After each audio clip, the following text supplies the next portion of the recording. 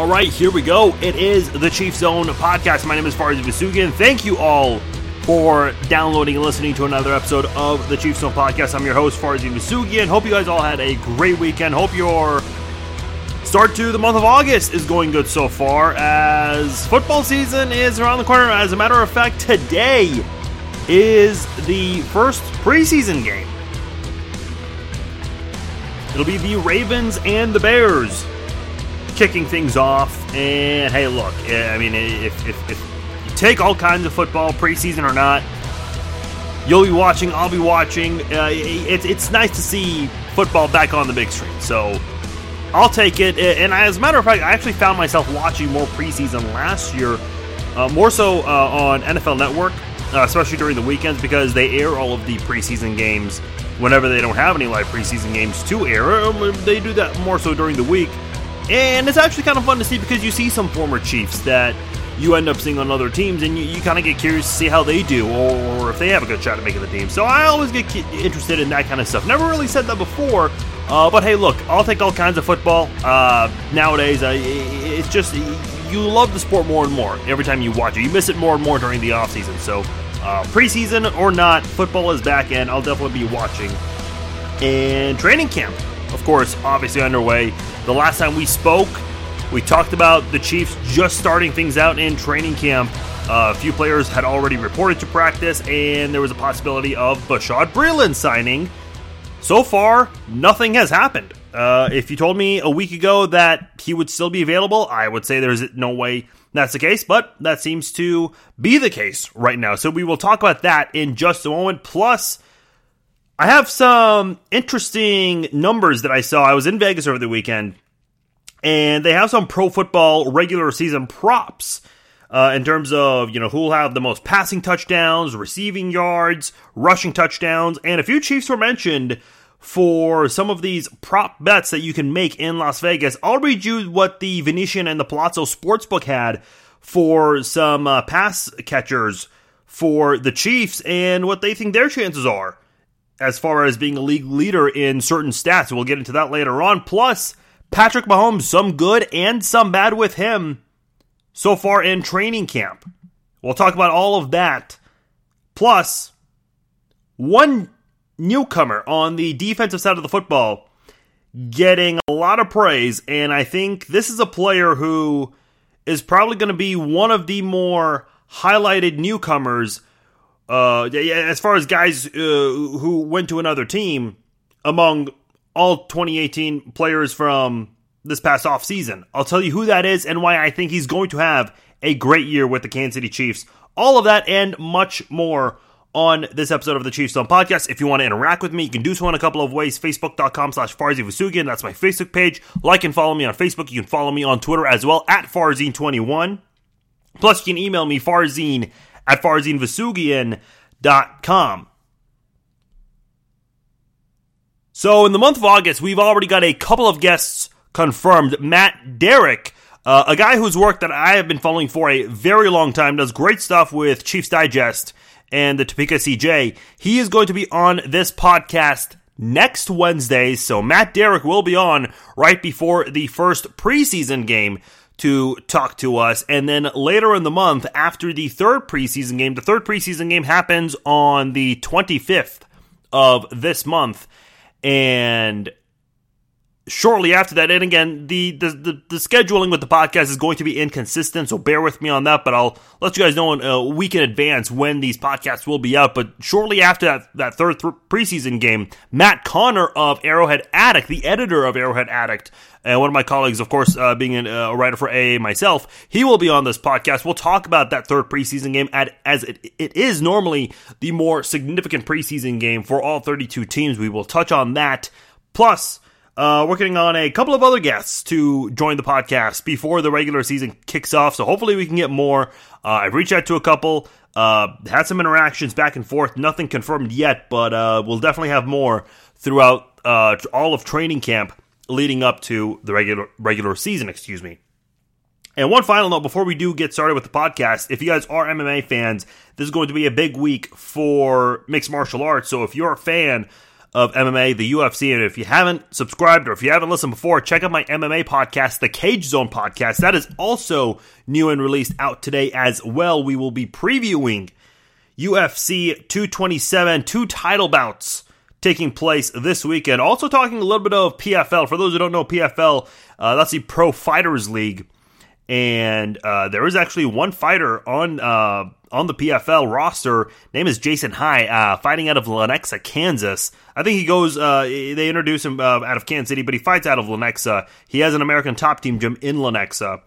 And he is going to be in the main event for that one. Former UFC fighter, now taking his fighting skills to the PFL. He's been with the PFL for a while, back when it was called WSOF, so we'll preview his fight as well, plus much more in the world of MMA. Conor McGregor might be back, so we'll see if the Irishman and Khabib Nurmagomedov will finally get that fight underway. So we'll talk about all of that on the Cage Zone podcast. Check it out if that is something that piques your interest.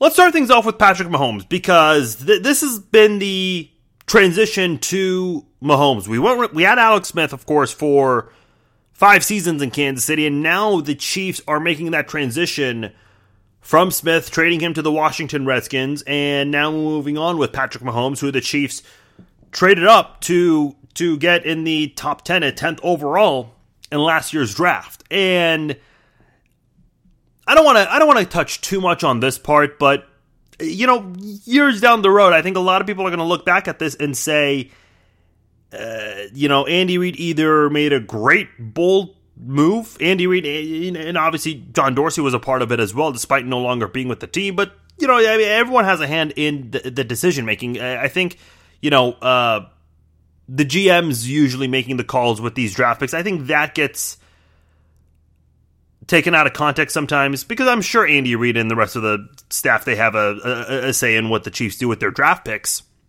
But I think people are going to look back and say, was that the right move? Was that the right move to take Pat Mahomes before Deshaun Watson? I still remember when the trade happened, and a lot of people thought it was for sure Deshaun Watson, but sure enough, it ended up being Pat Mahomes. And so far, at least this year, the Pat Mahomes era, off to a rough start here. We talked about the interception woes he had in OTAs, and those have carried over immensely in training camp so far. In 6 practices, and by the way, this is on the front page of ESPN.com, in 6 practices, Mahomes has thrown 7 interceptions. And at one point in Wednesday's practice, one of the interceptions he threw was due to the fact that he called the wrong play in the huddle, was expecting a completely different route from one of his receivers, and that led to an interception thrown to Leon McQuay, and he had a wide open hole that he could have ran, but decided not to. ESPN's Adam Teicher asked him about that after Wednesday's practice. Here's the audio from ESPN.com. Teicher asking Mahomes about that interception and what Mahomes should have and could have done instead. Yeah, I mean, that was on me. I easily could have ran it in. We were in a live period, and I kind of didn't want to hear the defense talking trash to me for running in, and because they can't tackle me. And so I threw the ball, but I mean, you play your game, play the game how it's supposed to be played. Don't try to force something in because they can't tackle you. And it's just something I have to learn from, and hopefully in the game I just run it in pretty easy. You feel like you would have done that if this been a? Yeah, that's the first thing I said when I came to the sideline. I would have just ran it in, but they said, well, then do it. Don't train bad habits. And so for me, I just got to keep working on just running in, knowing they can't really tackle me, but at the same time, that was the play that needed to be made on that one. Okay, so he didn't run it in because, practices, of course, are a lot different. And I will say this, too, because I put a tweet about this out there. We've got to be careful with training camp hype and OTA hype. I remember in last year's OTA, people were talking about how great Tyler Bray looked. Where's Tyler Bray now? I mean, we saw what he did in his NFL debut in Week 17 when the Chiefs pulled Mahomes a little too early. And they put in Tyler Bray. And we all saw what happened there. He fumbled it. Denver scoops it for a defensive touchdown. And, of course, he's no longer with the team. I remember several years ago, a Chiefs red coder was talking about how great Brody Croyle looked in OTAs. And I've shared the story before, and I'll say, look, I get that a Chiefs red coder is an ambassador for the Kansas City Chiefs. They have to help sell tickets. They have to help engage interest. They need to get fans excited for the Kansas City Chiefs. They can't go out there and say, yeah, well, Brody Croyle looks good, but it's just practice. Whereas, that's something that I will say. A lot of times with these practices, yes, there is a defense there too that you're going up against and making these plays against, but the defense isn't going to light up, Tyreek Hill if he's trying to make a spectacular one-handed grab, because that's their boy. That's their teammate. They don't want to injure him, obviously. They'd be hurting themselves in doing so. I've seen Sammy Watkins. He's been getting a lot in the highlight reel, making one-handed grabs. But look, in a live game, that defense is gonna get in his face and try to make sure he can't make that play. So, I'm not trying to be a Debbie Downer here and try to say, hey, look, don't get excited at all. Football is back essentially at this point. Sure, there is no off season, but this is really the end of the off season where you have everyone on the team practicing and getting ready to go and getting ready for that first preseason game. So everyone is excited, and I get that part. I really do. But look, all 32 teams, some are going to be great, some are going to be bad. They all have highlight reels. They all look really good. And if we take their highlight reels from training camp and expect great things, well, then everyone's going to finish 16-0, maybe 15-1. Obviously not a realistic possibility. But that's the vibe that, I see from a lot of NFL fans when they talk about, big highlights from camp and some of the videos that go viral on social media. So I try to be very minimal about that kind of stuff because it is practice. And Mahomes kind of said, hey, look, I didn't run it in because it's unfair to the defense. And Eric Bieniemy, the Chiefs offensive coordinator, he had his press conference and discussed Mahomes' struggles and said, look, 6 points is 6 points, however you can get it. And he knows that next time, if there is a big hole like that, Mahomes will run it in. And if defenses close in on him real quickly, obviously a receiver is going to be open as long as he's behind the line of scrimmage. He actually made a touchdown play similar to that in the preseason last year. I think he threw it to Marcus Kemp in the end zone for a touchdown. So hopefully you're learning from your mistakes in practice. We talking about practice. Not a game. We talking about practice. Yeah, courtesy of Allen Iverson. As a matter of fact, when I mentioned this topic, somebody actually posted the GIF of Allen Iverson saying that. And look, I think it's a valid point. Listen, I know with KU basketball, a lot of fans panic way too early when the Jayhawks suffer a loss. In November, and I always say, look, better to suffer these losses early, better to go through these struggles early, learn from them as the season goes on, rather than have it happen in March. Same thing could be said now if you want to look at it from the other side and say that, hey, he's throwing all of these interceptions in practice. He's not going to be an interception-free quarterback during the season. He'll throw some. And listen, I've said this for a while. Mahomes is going to struggle in the first 4 games. He's not going to be very consistent. I don't know exactly stat line what we will see from him, but the Chiefs are going up against some really good pass rushing duos within the division, might I add. So he will be tested. And I do think Mahomes is going to get better, but I can see him, when I say struggling, I think he'll just have an up and down first quarter of the season in the first 4 games. And my concern is not so much with Mahomes' progress. I think he'll get better.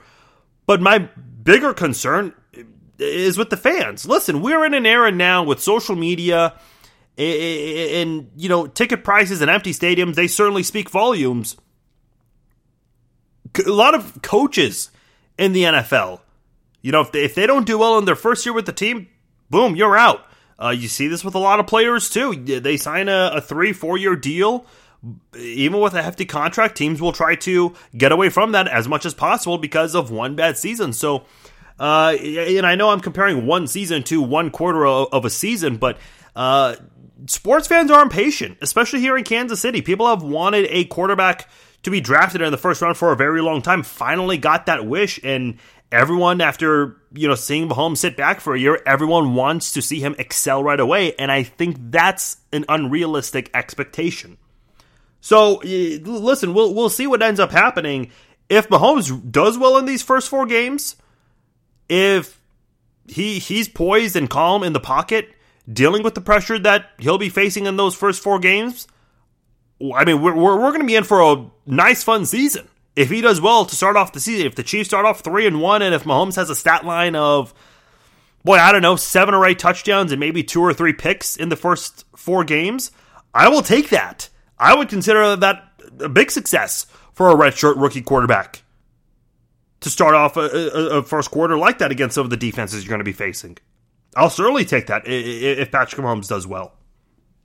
Now, there have been some positive things coming out of training camp as well from Patrick Mahomes. A lot of highlights of him throwing deep passes to Tyreek Hill. Of course, I would say one of the more exciting things we saw, probably the most exciting things we saw, maybe right next to Kareem Hunt's emergence and some of his long touchdown runs, probably was Tyreek Hill and the deep pass touchdowns we saw Alex Smith throw to Tyreek Hill. And Tyreek Hill was quoted saying something interesting. He said something about how Mahomes is the first quarterback with the arm strength to be able to hit him in stride. And Tyreek Hill clarified it's nothing against some of the other quarterbacks who he's played with in the NFL and in college, but Mahomes has just been the perfect guy for him to work with. Now, look, I remember Tony Gonzalez when he went to Atlanta after he got traded from Kansas City.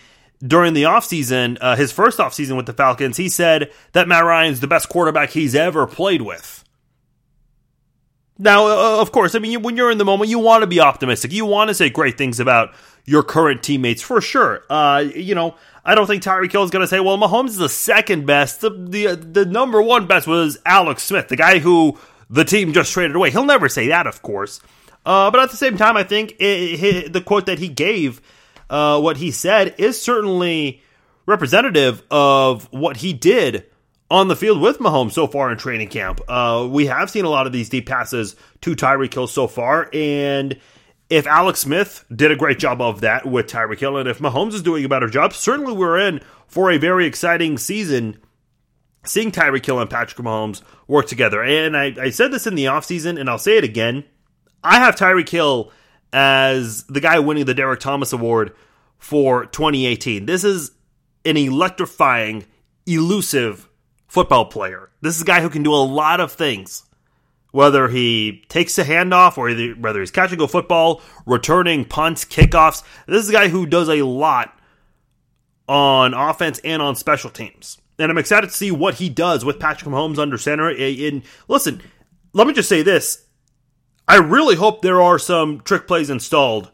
And when I say trick plays, I'm talking smart trick plays. Now, and I'll say this about trick plays, and let's go back to last season where Tyreek Hill and Travis Kelce both threw interceptions on some funny trick play attempts that the Chiefs drew up. If those plays worked, Andy Reid's a genius. But because the Chiefs had a very funny offensive formation against the Giants when Kelce threw an interception, Andy Reid was a big moron. Tyreek Hill throwing an interception in traffic on a toss he got, Andy Reid's an idiot. Why would you even draw that play up? But if it works, if Tyreek Hill throws it to the end zone, if Travis Kelce connected with, I believe it was Albert Wilson or Demarcus Robinson, if any of those or both of them work, Andy Reid's a genius. That's just how it happens sometimes. Doug Peterson, I think the Super Bowl is actually a great example now that I bring it up. Tom Brady, the Patriots had a really funky play where they threw a pass to Tom Brady. And it was overthrown. He couldn't pull it in. But the Eagles, Doug Peterson said, hey, look, you want to try to attempt that? We'll do it even better. They had Nick Foles putting on a good acting role, trying to call a play. He actually lined up as a tight end, got wide open, and he got that touchdown grab right before halftime. And Doug Peterson was a genius. Look at another Super Bowl. I think a very bold move, and I think one that definitely paid off, was what Sean Payton did against the Indianapolis Colts almost a decade ago when they went for that onside kick at halftime. Who goes for an onside kick at halftime at a Super Bowl of all games? And it worked. But if it didn't work, a lot of people are going to question Sean Payton, especially if the Saints lost that game. So going back to my point about trick plays here, considering what you have on this offense right now, you've got two speedsters in Tyreek Hill and Sammy Watkins. You've got one of the fastest tight ends in the NFL and a guy who has a rocket arm, as we saw in last year's game against the Giants, in Travis Kelce. And of course, never forget what you have at running back in Kareem Hunt, the league leader in rushing yards last year. Sure, Ezekiel Elliott suspended. Look, I mean, you can't apologize if someone's injured or suspended. You just got to go with what you have, and Kareem Hunt ended up being the league leader in that last year. And of course, I don't want to just mention Kareem Hunt and nobody else. Running backs just tend to do very well under Andy Reid's offense. My point is, this is going to be an offense. You have a lot of great playmakers. This is a great opportunity for the Chiefs to work on some trick plays here. Charlie Weis, he was very good at that in the NFL with New England and in Kansas City. Not so much at KU, though. But hopefully Andy Reid can kind of install that. When I mentioned the Chiefs part for Charlie Weis, I remember the Wildcat play where I believe it was, I can't remember who took the snap. I want to say Jamal Charles? Not exactly sure, but that was the game where Matt Castle ended up getting the football and threw a deep pass to Dwayne Bowe in the end zone. And that was in week 3 where the Chiefs went to 3-0 and had that early lead in the AFC West. But hopefully the Chiefs can come up with something, because if they don't install any trick plays with this offense, and if they don't utilize them during the season, I think that's a big missed opportunity with this Chiefs team in 2018. So hopefully we can see some of that, because there is the potential for this offense to be great. And, I know we're going into details with X's and O's here, but it's hard to, I try to avoid those detailed subjects, because I never played the game. I've never coached the game at any level, but with this offense, it's hard to not think about it. This might be the most exciting offense we've ever had here, and there have been some exciting offenses in Kansas City, especially under Dick Vermeil. When Joe Montana came here, Len Dawson, of course, can never forget that era of Chiefs football. There have been some good offenses in Chiefs history, but it's hard to think of a time where the Chiefs have had top 5 players at multiple positions on offense, at running back, tight end, and wide receiver. It's just a quarterback. You want to make sure he does well. And I do want to respond to a couple of you guys on Facebook. One comment, Kiri, I do want to go back to the Pat Mahomes interceptions. She mentioned, why isn't this a positive stat for the defense? And I think that's a valid question here. It is a positive stat for the defense. Look, if a guy makes a mistake, you take advantage of it. I know Tim Tebow was criticized heavily. People did not want to give him credit because the Steelers bit on a play action in that playoff game where Tebow, when he was with the Broncos, found, I think it was Demaryius Thomas wide open, and they won the game in overtime in just one play. Look, it doesn't get noticed as often, but Tom Brady, the reason he makes so many great plays is because he takes advantage of defensive mistakes. A lot of quarterbacks do. That's how a lot of those quarterbacks get some of their big plays, because of defensive mistakes. Just doesn't get mentioned as much. People want to talk more so about Brady's reads and the receiver he's working with and all. And sometimes, analysts, when they show a replay, they'll show the defensive mistake, but they highlight more of the offensive side than they show the defensive mistake. So, if Mahomes is making mistakes against the defense, sure, yeah. I mean, you take that and you accept that. And for the defensive coaching staff for the Chiefs, it becomes more difficult because they know there are guys who will take advantage of a mistake, and makes it harder for them to want to trim their roster when it's time for the 53-man roster cut. But they expect those guys to be able to make the same plays if they see a quarterback making similar mistakes in preseason games and when it counts for real in the regular season. It is a concern still, because this is a quarterback who you invested a lot in trading up for in last year's draft, and you want to see progress be made with Mahomes. Let me just say this. When someone's struggling in practice, people say, well, it's just practice. It's just a preseason. No one cares. But if someone's making great plays, hey, everyone's celebrating. Hey, bring out the party hats, the streamers, the balloons. Hey, everyone's going to be excited. People felt that way about Mahomes last year, and I said, look, great plays, but they are exhibition games here. We can't forget about that. He's going up against backups. When he does take the starting reins in Kansas City, he won't be doing the same plays against starters. And maybe he does, and that's great, but he'll have to gradually get there, I think. So I try to be cautious with that as well. So, defensive players making plays, you take that. They never apologize for it. I say that time and time again. And hopefully Mahomes can learn from these mistakes. I do want to say this. Eric Bieniemy did say something very interesting. And I will say this. I don't care if you have seen every single snap in training camp. There are things that coaches see that fans and the media don't. Eric Bieniemy said that he's not seeing Mahomes repeat any mistakes.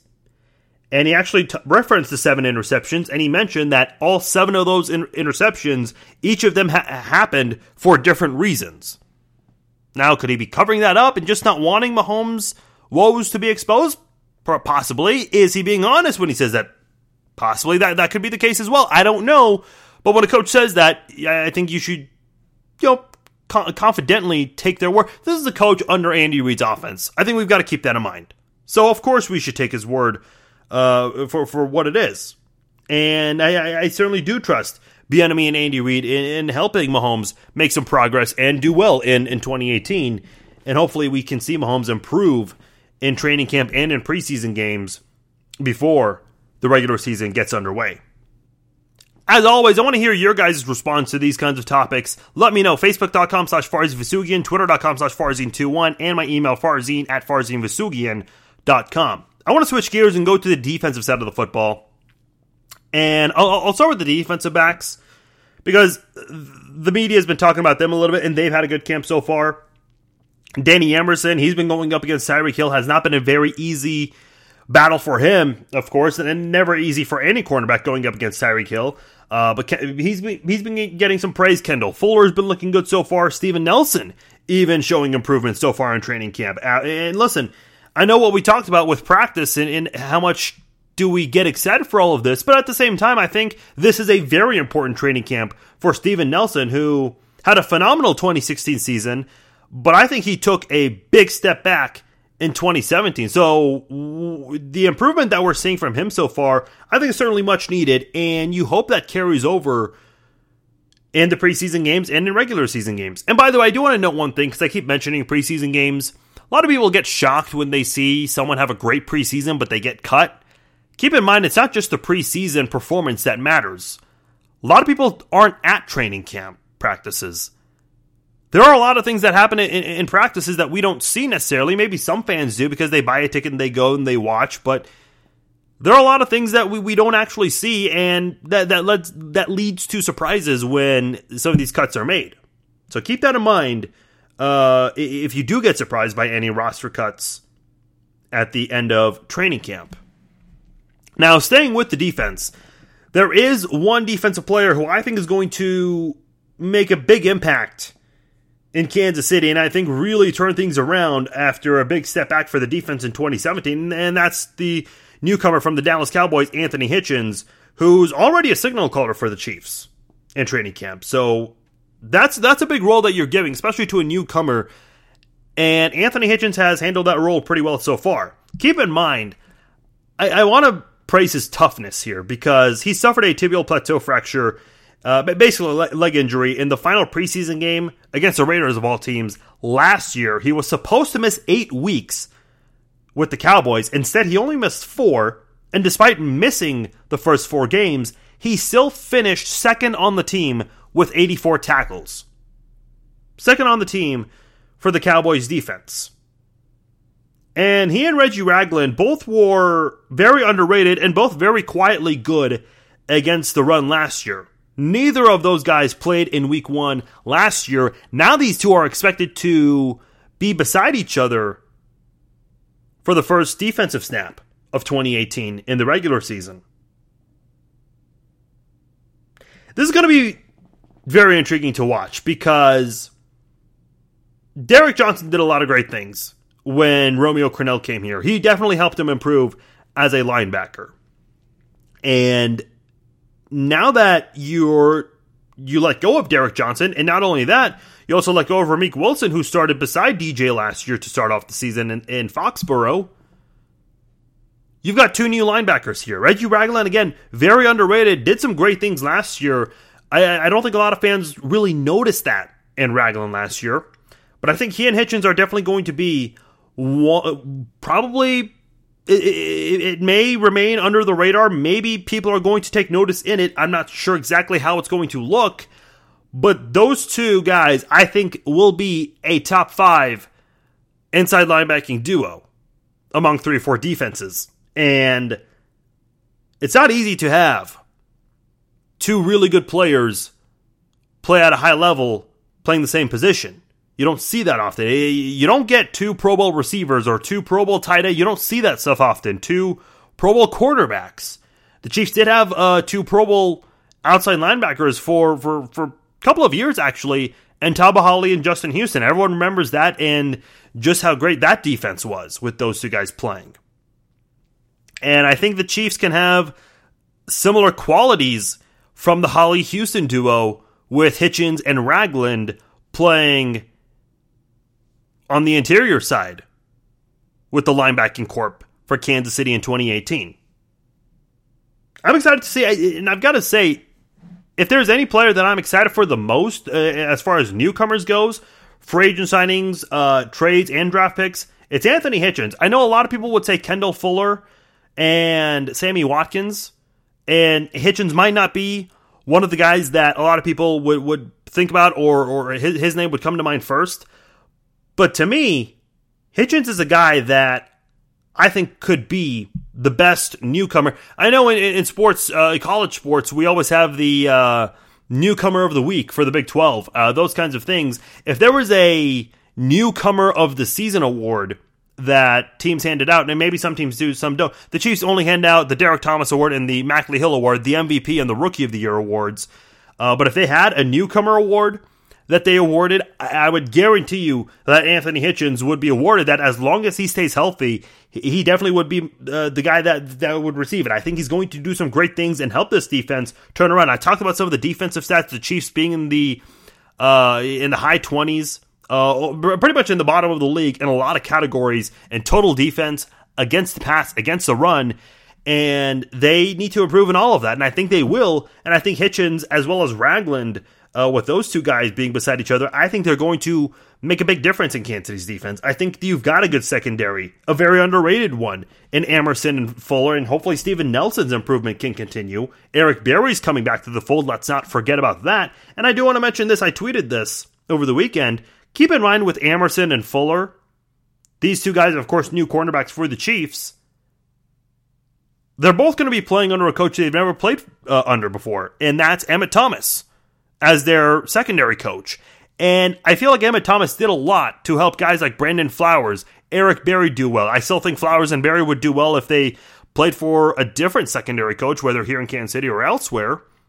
But at the end of the day, I think Emmett Thomas himself has made a big impact and has helped these guys even more. Don't forget Al Harris, longtime successful cornerback for the Green Bay Packers, also played for the Dolphins and the Rams. He's also part of the secondary. He's actually the assistant secondary coach for the Chiefs and also the cornerbacks coach. So you're learning from 2 very good guys, 2 very good former defensive backs in the NFL. In Emmett Thomas and Al Harris. And I think that's going to bode well for guys like Emerson and Fuller. And hopefully Kansas City's front 7 can improve. You've got Breeland Speaks, of course, your top draft pick. You've got D Ford. Hopefully he can recover from that bad season he had, dealing with the injuries he had with his knee. Hopefully he can go back to his 2016 form and do it on a consistent basis. And, of course, you're banking on Justin Houston hopefully going back to his 2014 form, and the Chiefs have said that they have a plan to help Houston get back into that elite Pro Bowl form that he was once in.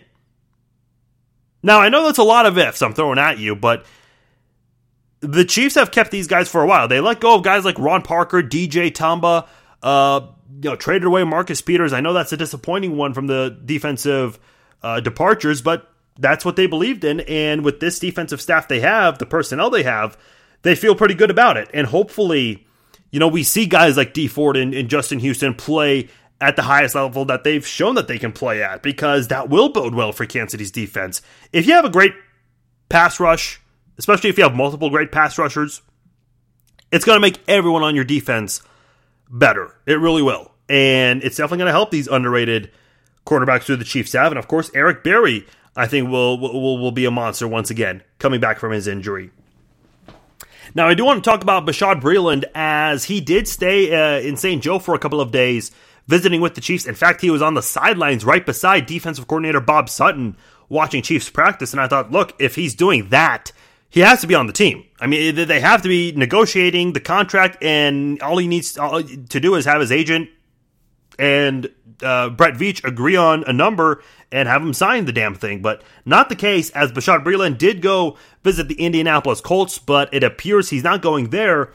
Keep in mind, he did sign, I mentioned this last week, he did sign with the Panthers in the offseason, but because he failed his physical, the signing was voided. And the Panthers just recently lost a cornerback in Ross Cockrell. And because of his injury, there was some speculation that Bashaud Breeland and the Panthers maybe try things again. But 24/7 Sports is reporting that it's unlikely that the Panthers will make another attempt in signing him back to the Panthers. Not exactly sure what's going on with Bashaud Breeland. A lot of times when I type his name up on Google News or on Twitter, it's always the Kansas City media who seems to be talking about him the most. And I know I follow a lot of people in KC, but there are some people who I don't follow as well that I noticed that he's getting a lot of discussion. And you don't see as much discussion about him with other media outlets such as in Indy or in Carolina. So I'm not exactly sure what the wait is right now, being a week later. But hopefully something does get done, because I don't think you can ever have enough cornerbacks, especially in this pass heavy era. I think the one thing that I say the most is this here: you can never have enough defensive backs. That's why I was so excited with Amerson and Fuller, because I thought Peters being part of that mix, Kansas City was going to have the best group of cornerbacks. Unfortunately, not the case, but you get the idea. I just don't think you could ever have enough cornerbacks, especially nowadays. Some teams have 2 Pro Bowl or at least 2 top-tier wide receivers on their team, or in Kansas City's case, sure, yeah, you got 2 top-tier speedsters in Watkins and Hill, plus a Pro Bowl tight end in Travis Kelce, and of course, Tyreek Hill's a Pro Bowler as well. So defensive coordinators, they want everything they can get for a secondary, going up against all of these teams, these offenses that do have multiple Pro Bowl pass catchers that they're going to have to deal with. Now, another defensive back who the Chiefs could have gotten, but they didn't, Matt Connor, who, again, I mentioned we'll have on later this month on the podcast. Trey Boston, who was the number 4 rated safety by Pro Football Focus, he just signed a 1-year deal worth $1.5 million. Signing with the Arizona Cardinals now. He can make up to $3 million, according to Pro Football Talk. But, the point is that base salary of $1.5 million, Matt Connor compared it to Charkandrick West's contract, who's scheduled to make $1.45 million. And he asked, how are the Chiefs not taking advantage of this safety market here? Especially when there's a wide open hole right beside Eric Berry. We're seeing Armani Watts get some first team reps, the rookie out of Texas A&M, taken in the 4th round. Robert Golden, who has gotten a few starts with Pittsburgh the past couple of years and is now making his way to Kansas City. He's seen some first-team reps as well. Leon McQuay as well. Trey Boston would have been great for Kansas City, I think. And I think Matt Connor, it's a valid question. Why didn't Kansas City take advantage of this? If you look at the NFLPA salary cap report, the Chiefs have $8.1 million in cap room.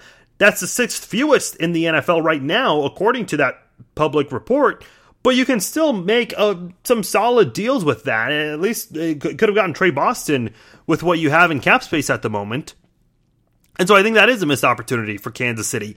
And listen, I like Charkandrick West, and I'm sure Matt does as well. I don't think he has anything against him.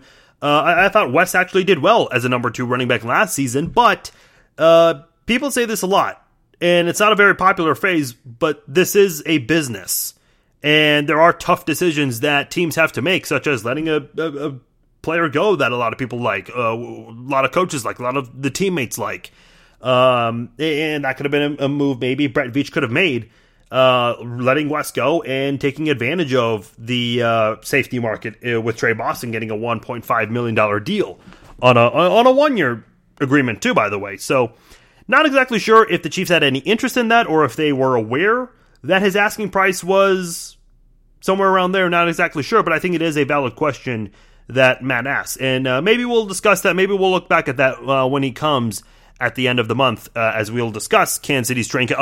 There's a lot that we can discuss by that point. So I'm sure we'll look at some of these things and see how the Chiefs do, and maybe even talk about some potential surprising cuts or players that could surprise us and make the 53-man roster, as we will be very close to that by the time we have him on. So we'll have Matt Connor on later on, as I mentioned earlier. Matt Derrick will be on. Yeah, we're getting the Matts on the podcast. Maybe we get Matt Miller on too this month. Who knows? But we're still working on a couple of other guests, like I mentioned, and hopefully, we end up getting a couple of those guys at least. But nonetheless, going to be a very exciting month for the podcast. A lot of guys we'll talk to, and next up will be Matt Derrick. We'll have him on next week's podcast. It'll be actually next Wednesday is when the podcast will be out. And I'm sure we'll talk about some of these things with Mahomes as well as Kareem Hunt, who the Chiefs have been cautious with his injury that he suffered in OTAs. But a lot to look forward to with this Chiefs team. Let me know your thoughts. Facebook.com/FarzineVasugian, Twitter.com/Farzine21, and my email, Farzine@FarzineVasugian.com. Time to wrap up the show. Let's go around the NFL.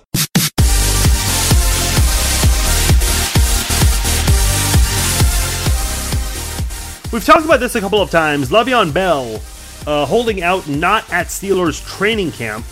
In fact, he was seen recently at a nightclub, actually at a strip club more specifically, having a jolly old time. Had some hands-on fun with a woman at the club that he videoed, or somebody videotaped, and people are making a big deal out of this. Listen, Travis Kelce, a couple of years ago, right before Christmas night, when the Chiefs and Broncos played each other, Travis Kelce was out at Westport, and a former editor of mine, whose name I will not give the exposure on this podcast, he actually made a big deal about that. I guess a friend texted him and said, hey, look, Travis Kelce is at Westport drinking roughly 40 hours before the Chiefs and Broncos played.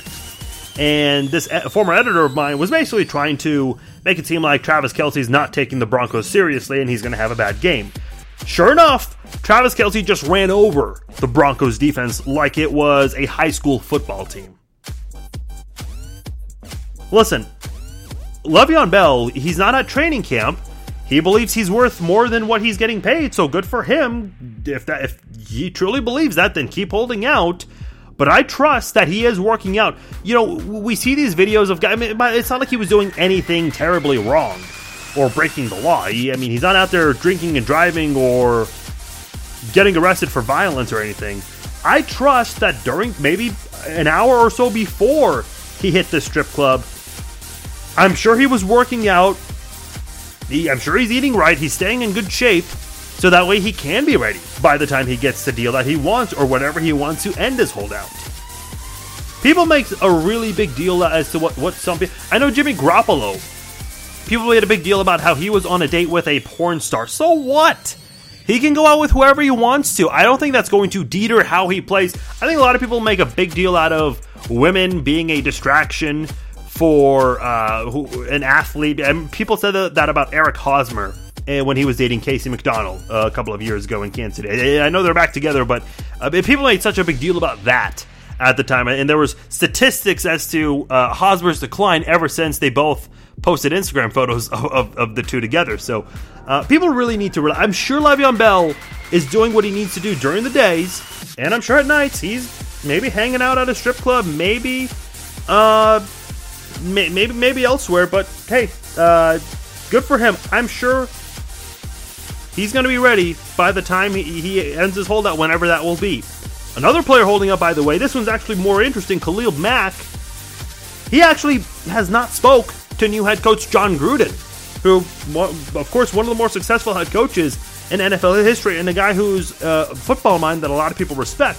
Ian Rappaport reported the two sides, Mac and the Raiders, have not had any contract discussions since February. Not exactly sure how that pans out or how that affects the Chiefs with the AFC West, of course, Khalil Mack being a Raiders player, but that's going to be one of those things. Listen, I get Mack, and I remember a couple of years ago, he was one vote away from beating Von Miller and winning Defensive Player of the Year.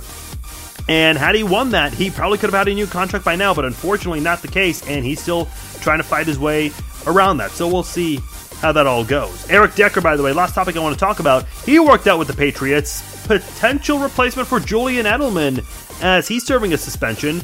Now, Decker has had flashes in his career with the Denver Broncos, the New York Jets, the Tennessee Titans. Perhaps he can get some consistency going in his playing career with Brady as his QB. We've seen some receivers do much better with Brady as their quarterback. Obvious why. And listen, I think that would help the Patriots, and I think that would be great for Decker.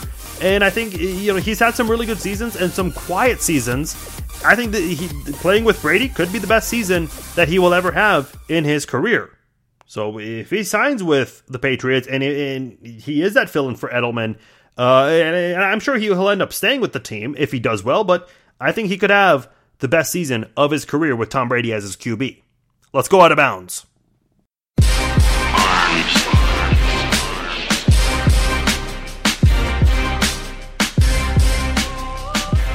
Some sad news. Mike Moustakas, no longer a Royal, has been traded to reunite with Lorenzo Cain. So some Royals fans are happy about that. But look, the core Royals players outside of Salvador Perez and Alex Gordon are gone. HDH, that bullpen you had, Hosmer, Moustakas, Cain, really the core players that helped the Royals go to back-to-back World Series, they're gone. And listen, I mentioned earlier, it is a business. Sports fan, the business side of sports can be very brutal to sports fans. We forget about it sometimes, but things can turn around pretty damn fast in sports. People thought this Royals team would continue their dominance, going to the World Series back-to-back years, winning the American League for 2 years in a row, and getting a World Series title.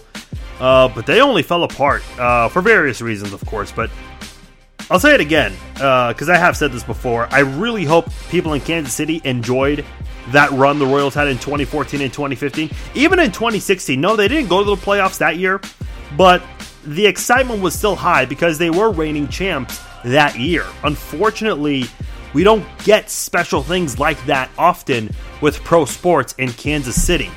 So if it happens again, or when it happens next, whether it's the Royals again or if the Chiefs are next in line to have something special like that happen, enjoy the moment.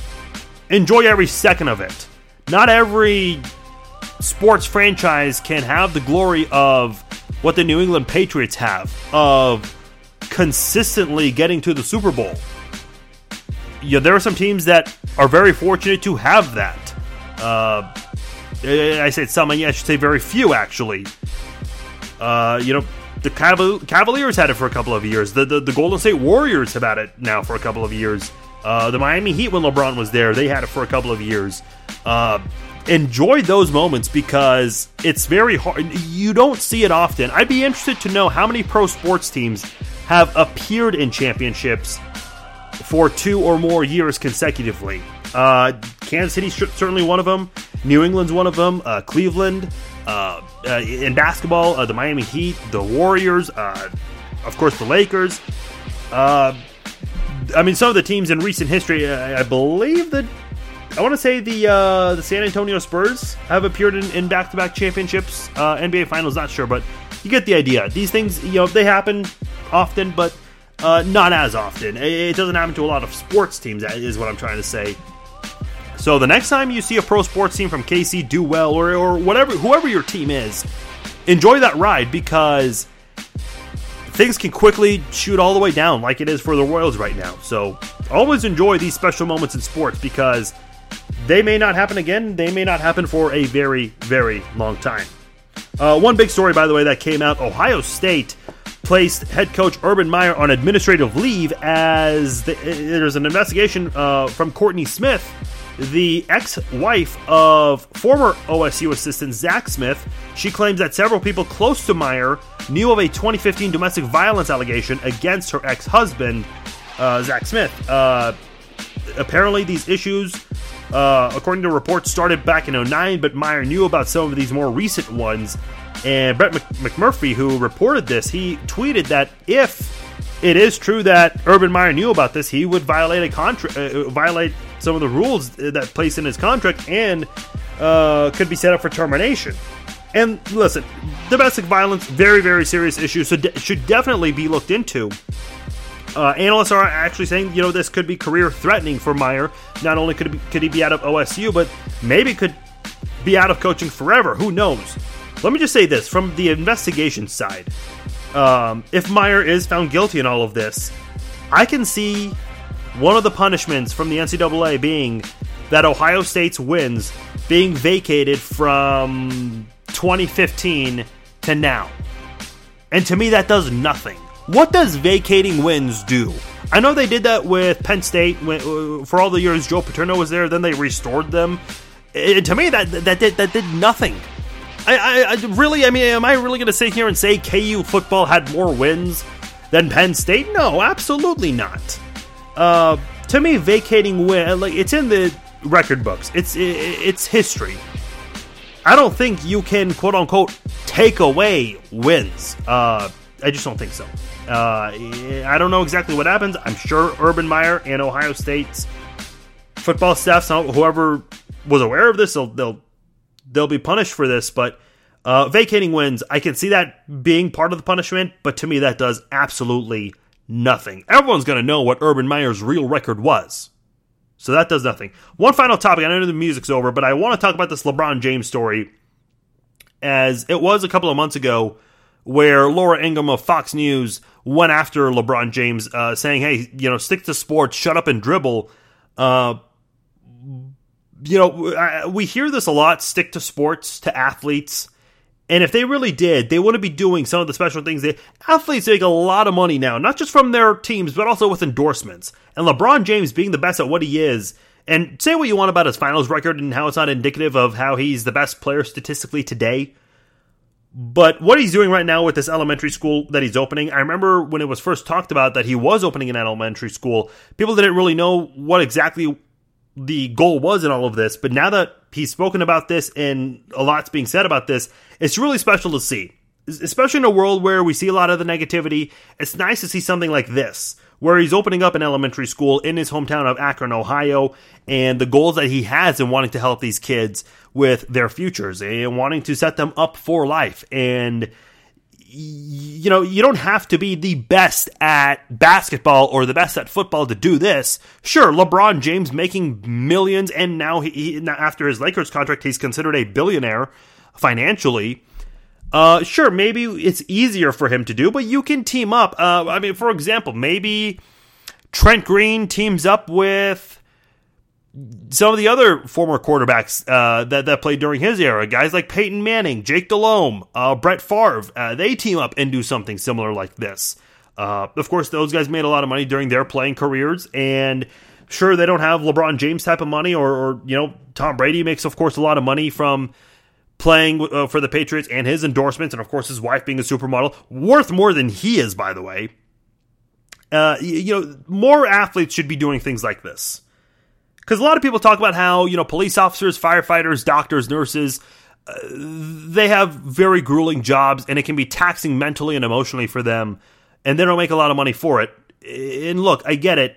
There isn't a market to expose those people as there is for athletes with, Under Armour wanting to sponsor some of these guys. You get the idea. But I think it's very cool that LeBron James is doing this, and I remember Greg Popovich said this: if you're rich as hell, you better donate or do something good with your money to help the world out. And LeBron James, hopefully he paves the way, and other athletes, other celebrities who have all this money that they have will do similar things that LeBron James is doing, because I'll tell you what, especially in this world that we're in and how divided we are, personally, politically, and in so many other ways, things like this can actually help close those gaps and bring us back together one way or another. Final segment of the show, let's throw some penalty flags.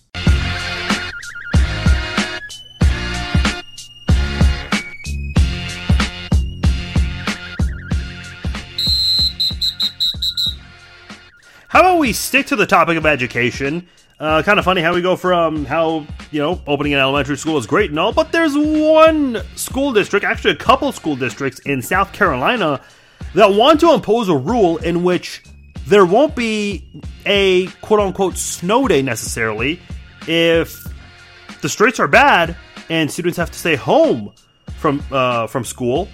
Then schools are going to require their students to complete assignments from home. Isn't part of the fun of going to school and all these things, isn't part of it, the fun of it, to have some snow days? Especially on a Friday or a Monday where you would get to extend your weekend. If it's a Thursday and you learn about it, Thursday night, why even go to bed early? Hang out with your friends who live close to you. Play in the snow. Enjoy that. Stay up late at home. Play some video games. Whatever you want to do. Watch some TV. And not have to worry about waking up early Friday. I mean, now you're just taking the fun away. Part of the fun in snow days is to enjoy that time not having to go to school. I remember when I was a senior in high school, and this happened to my brother as well, coincidentally, neither of us got a snow day our senior years of high school. And part of the fun, especially as a senior, you don't have to make up for that. Unless you have an enormous amount, but that's very rare. Or at least in the Midwest, that's rare. But come on, look, and I get snow days. It's not fun for people who do still have to work, out in the streets. Police officers, crew members. If people out there collecting trash, you still have to be able to do those things. But kids don't care about that stuff. They don't know a lot about that. They want to have fun and enjoy that day of not having to go to school. And these school districts in South Carolina, they're party poopers, man. They really are. Meta World Peace, Ron Artest, whatever the hell you want to call him. So he's playing in the Big 3 League, which is 3-on-3 basketball, essentially. And Charles Oakley, who's his head coach in this Big 3 League, he spent 60 seconds. It felt like a lot longer. People were actually starting to boo him. He spent a minute trying to make a substitution happen. He was trying to get Meta World Peace off the court. Meta World Peace was refusing, and it basically got pretty ugly. Meta World Peace, I almost called him Ron Artest, but he finally got off the court, and he and Charles Oakley, they went back and forth. They weren't necessarily jawing, but Meta World Peace expressed his frustration of being taken out. Look, you're not the coach, dude. If you want to stay in the game, have your own team and have some sort of rule where you are the coach and you are also the player, or you're the player and you decide substitutions. Not sure if that's possible, but listen, if you're a player and you're playing for a coach, you got to go out whenever he tells you to. You just have to. Final one from me. This one's very interesting. So this happened at a McDonald's, I believe in Las Vegas. Not 100% sure, but a customer, I guess, is at her seat eating, and she's barking orders at a McDonald's worker, who, by the way, this worker is basically as big as Shaquille O'Neal or The Big Show from WWE. So the worker has, she's fed up at this point. This tall, looks like she could be in the WWE. This big woman comes over, approaches her. The customer starts throwing her drink because she's scared for her life. Then she gets her tray and uses it like a steel chair from WWE. Now that I've made that comparison twice, with the tray hit her right in the face. The worker doesn't even get fazed by this. She launches a plethora of punches at this woman, basically pushing her up against a table, lifting her up, doing whatever she wants to do.